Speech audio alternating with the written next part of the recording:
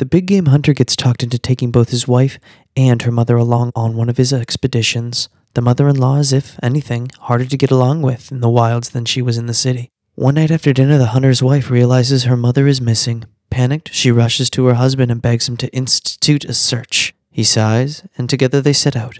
But before long, they come to a small clearing with the mother-in-law stands, back up against a thick, seemingly impenetrable jungle brush and facing a huge male lion.